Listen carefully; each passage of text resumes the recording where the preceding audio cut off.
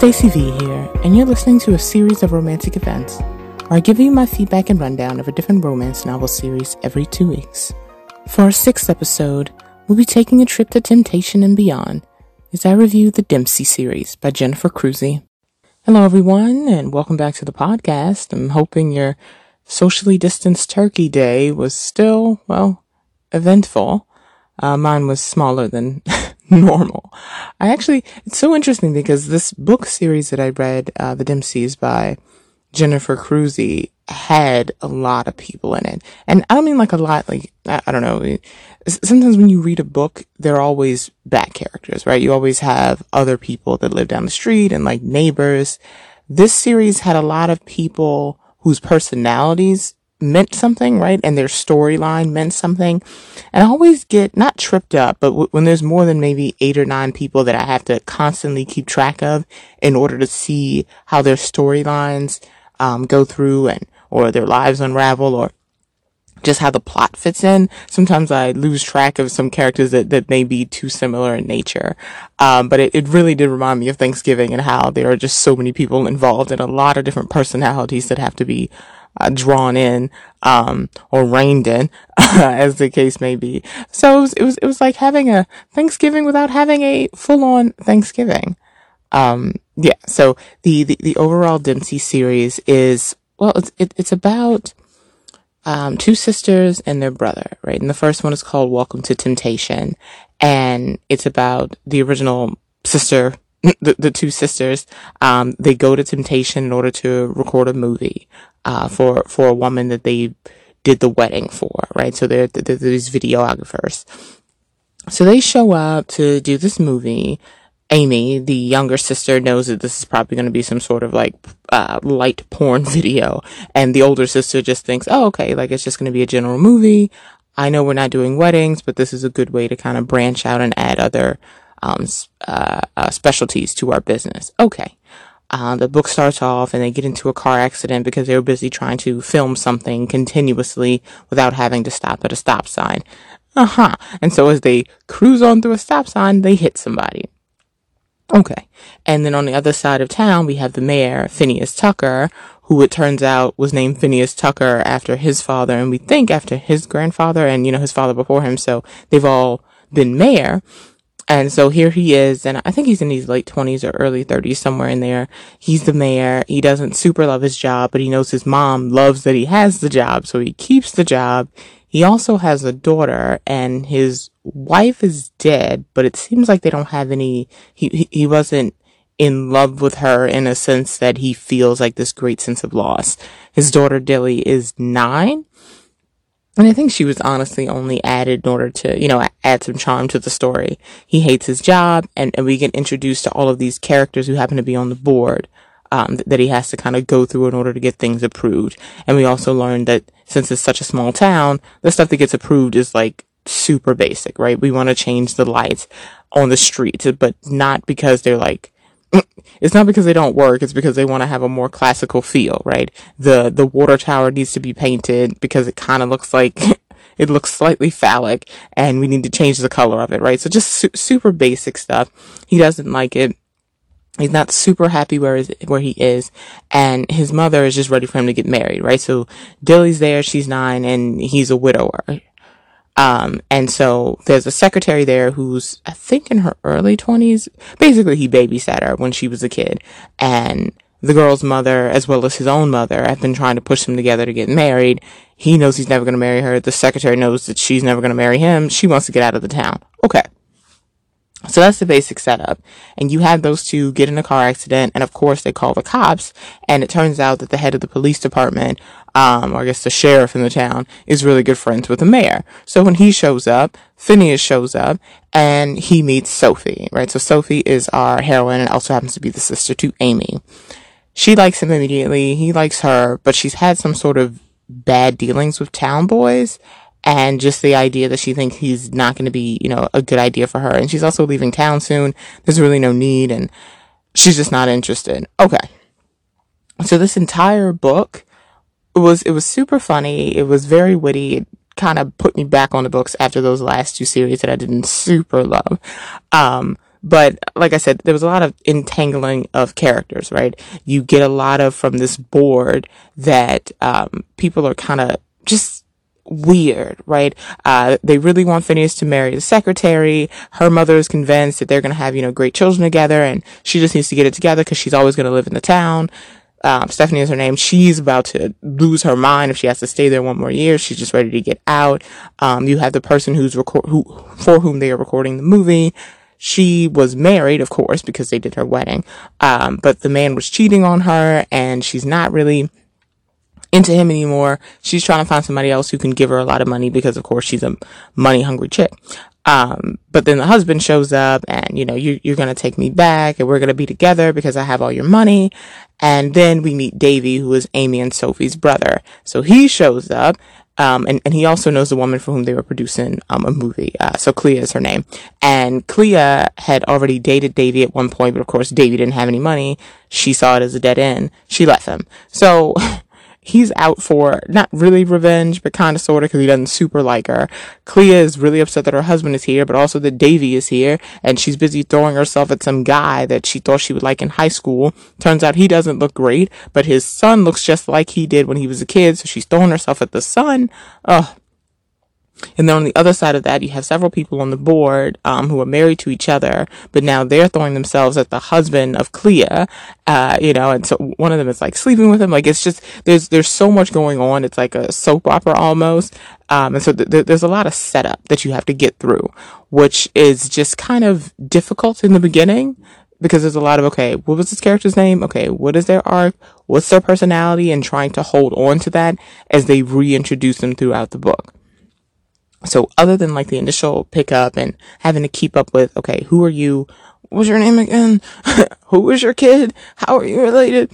It was a pretty good, flowing story. Sophie and Phineas, in my opinion, didn't get enough screen time, book time to focus on their relationship and what was happening. I didn't feel like I was missing anything, but I still felt like the story was drifting in one way or another to other characters in order to try to build up their relationship and have you understand why does he hate to be mayor, but also how these town people can get involved in pretty much anything and start rumors or not. Phineas's mother finds out and she basically confronts Sophie and says, yeah, like he doesn't have any money and I know you're just after his money and you're not worth anything. He needs a wife. Like, it's this whole thing. She just shows up randomly. Phineas gets mad. He goes to see his mom. He's like, I'll cut you off. I don't know. You definitely don't need to be raising your grandchild by yourself. And we don't have to live here. We can go live over the bookstore because he also happens to own a bookstore. And she's just not having it. There's just so many, like, just not even plot twists, but just a lot of stuff that comes out, right? You find out that his ex-wife, she died because she fell off a step and like hit her head or something, but it's still suspicious whether or not she was murdered. We suspect that the mom had paid her off in order to not be around anymore because her mom didn't think she was worthy of Phineas. And just so much messy stuff. Amy and Sophie and Davy's dad was also some sort of like hustler. So the three of them just have this gene of like, messing over people and, taking people's money and, just kind of taking advantage of a situation when they can. And so Sophie, of course, learns this and she doesn't treat Phineas in a bad way. It's just kind of, she tries her hardest not to run game on people. Let's go with that. And then there's a murder in the middle of the book and Sophie gets framed and everyone doesn't know, who did it, why is he dead? And because of course nobody likes the guy. And so now the sheriff is running around trying to investigate, but he knows that everybody's lying. It's just like a lot of back and forth, a lot of mini plots, but it was fine because all of the smaller plots kind of led to the bigger plot, right? And the bigger romance story. So at least from that perspective, it was good because it showed you, okay, these people didn't have a happy marriage. This is why Phineas and Sophie are going to make it because they are more honest with each other, right? Or these two people didn't make it because one was only after their money, but Phineas doesn't have any money and Sophie doesn't really care about money. In fact, she's against it. And same thing, right, with another couple who has this child who really wants to leave the city. She meets the producer of the movie, decides he can get her out of the town. He's like in his early 40s, I'm sure, and she's exactly 20, which not super okay with, but okay. and just how that manifests, right? Like, okay, there's this huge age gap, but they seem to love each other. Yeah, there are a lot of weeds and a lot of small plots, like I said, but the book was very funny and it didn't take itself too seriously. And that's saying something because it was definitely, like I said, there was a murder in it. So very interesting to find yourself laughing at someone dying in the middle of a book. So there you go. And of course the book ends off with Sophie and Phineas together and a couple of other relationships that I found slightly unexpected. So that was good. Welcome to Temptation, which was the first one. And then at the end of it, we find out that Davy has taken, Clea's money, a lot of it, like several mil. He's taken it and he's just like absconded, because the house they were staying in was technically Clea's house. Sophie decided she wanted it. She decided she wanted to stay. She wanted Phineas. She wanted the whole nine. Davy decided, she's my sister, love her a lot. I will blackmail Clea and make her sell the house for a song. And so he did, and then he absconded with the money. And it was very interesting. So it was a natural lead into the second book, which was Faking It, about Davy and Matilda. But I didn't find myself like overly anticipating it, right? I wasn't like, oh wow, like I can't wait to start the second book to figure out what he did with the money. Because they didn't focus in a lot in the first book on how his background was, right? So I wasn't as curious as I was, in that first series that we read, by Kathy Love, where the guy ran off after he tried to kill his brother, and, had all this revelation at the end. It wasn't that level of curiosity. It was just kind of like, oh, Davy ran off. Like, I hope he's okay. But it was a nice lead in though. So it gave me what I needed, where I felt like I knew enough about the character that he could hold his own in his own book, but also enough that it wasn't unexpected when the book started off. So Faking It, of course, is about David after he absconds and he ends up in the middle of Ohio because Clea has taken some of her money back. So Clea takes some of her money back, and he is very curious as to how it happened, because he had a money manager and the money manager isn't getting back in contact with him. He hasn't heard from him in a long time. So he heads on over to Ohio because after calling him, the guy says, yeah, like you stole Clea's money. Like we're in love. We're going to be together. He's like, of course she said that to you. She says that to everyone, but you don't have any money and you also don't have a weak heart. So then we find out that Clea has not murdered. Murdered is a strong word. It's more like she finds old guys with money and weak hearts and they just end up dying. There we go. So they'll either have heart attacks or some sort of like medical issue, and she just won't call the cops, which is kind of murder, but she doesn't define it that way. Anyway, so he says to the money manager, who's a young guy, right? Like, you're not going to be it, right? You think you're in love with her. She's just in love with money. She's probably, running her scam on someone else. So he asks the guy, right, who is the guy that's older with a weak heart that she's talking to at the same time she's talking to you? It dawns on the guy, but he still doesn't care, right? The money manager's like, no, like, we're going to be together. You stole her money. This is what you get. Yada, yada, yada, yada. Davy's not having it. He's like, fine, tell me where you are. And he basically tricks him into telling where he is. Okay. So now here Davy is in the middle of Ohio somewhere, and he finds where Clea is staying. At the same time, there is this woman, Matilda. She is the youngest of two sisters, and they own an art gallery with their mother, right? So their father is dead, but they own an art gallery with their mother. And at this art gallery, it turns out her father was selling forgeries, right? So he was saying like things were Van Goghs, but they weren't. They were all done by their family. And this has been going on for hundreds and hundreds of years. Like, we find out that they have all this artwork in the basement of how the family's been forging since forever. And even to the point that someone sold it, not to Hitler, Mussolini, right? That someone sold a forgery to Mussolini from this family. It's been going on for forever. So while she's out, Matilda, because she keeps like the whole family together. While she's out selling off a mural or doing what she does, her niece, who is her sister Eve's daughter Nadine, is kind of looking through the pieces and helping sell things at the art gallery, but there's some things they don't sell because they're trying not to do forgeries anymore. A woman shows up, very interested in a specific piece, and Nadine's like, oh wow, yeah, no, we do have a piece like that. She describes it to her, she takes her downstairs, she shows her the piece. The woman says, oh yes, I want to buy it. She wasn't willing to sell it. She basically sold it for $1,000. Okay. Nadine's excited. She tells her aunt, she tells her mom, she tells her grandmother, and they all get super worried because it turns out that this is one of 6 paintings. It's one of like the biggest forgeries they've ever done. So now Matilda needs to get it back. She needs to go over there. She's going to try to steal it because the lady is not willing to sell it back. Okay. So she shows up at the same mansion at the same time that Davy is getting there. All right. She shows up. She's looking around for it. She hops in the closet. He is already in the closet. So like he's like, oh, shh, you need to be quiet. What are you doing here, lady? And she basically doesn't say anything because obviously she doesn't. I don't know you. What are you talking about? He covers her mouth and he's like, okay, like it's okay. Like who are you? What are you doing here? They end up making out for some reason. Okay. And and he just says, okay, you're clearly new at this, because she tries to get him, using her feminine wiles, she tries to get him to steal a painting for her. And he's like, you're not even, this flirting technique needs a lot of work. A lot of work. But it works somehow. They end up making out and he's like, okay, I'll go ahead and I'll steal the painting for you. She describes it as best as she can. She runs off. He shows up at a cafe about an hour later with a painting. She's super excited. It's the right size. She can see kind of like the sky in the background because, of course, it's covered.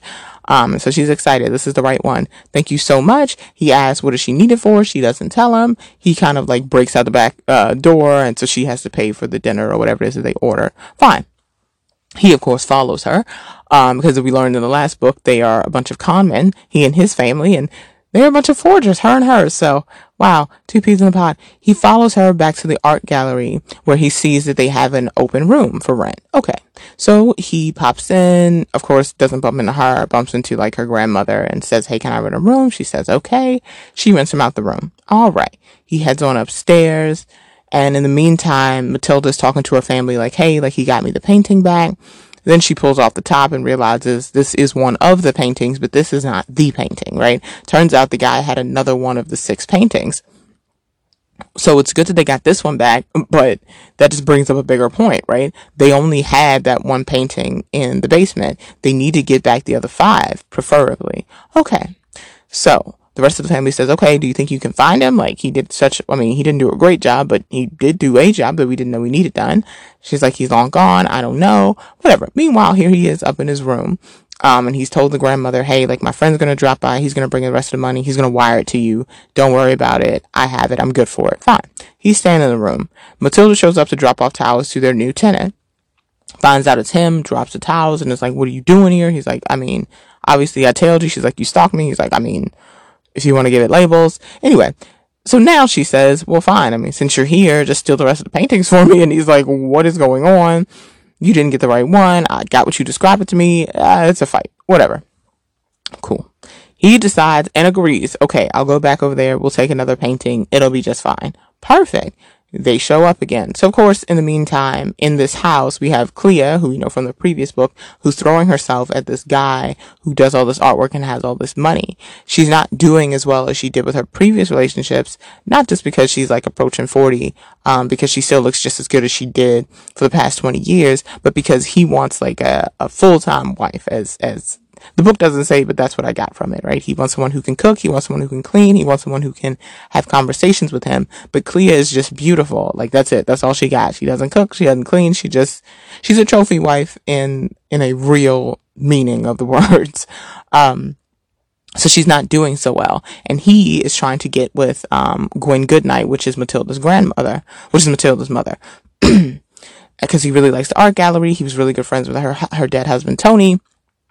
And he just thinks, okay, like, this is going to be perfect. Gwen's such a nice woman. She'll be able to cook for me. She'll be able to talk to me. It's going to be wonderful. So they keep kind of inviting him out, Gwen and Tony, so that they can keep going into the house to try to knock him off. They go back in. They end up making out in the closet again.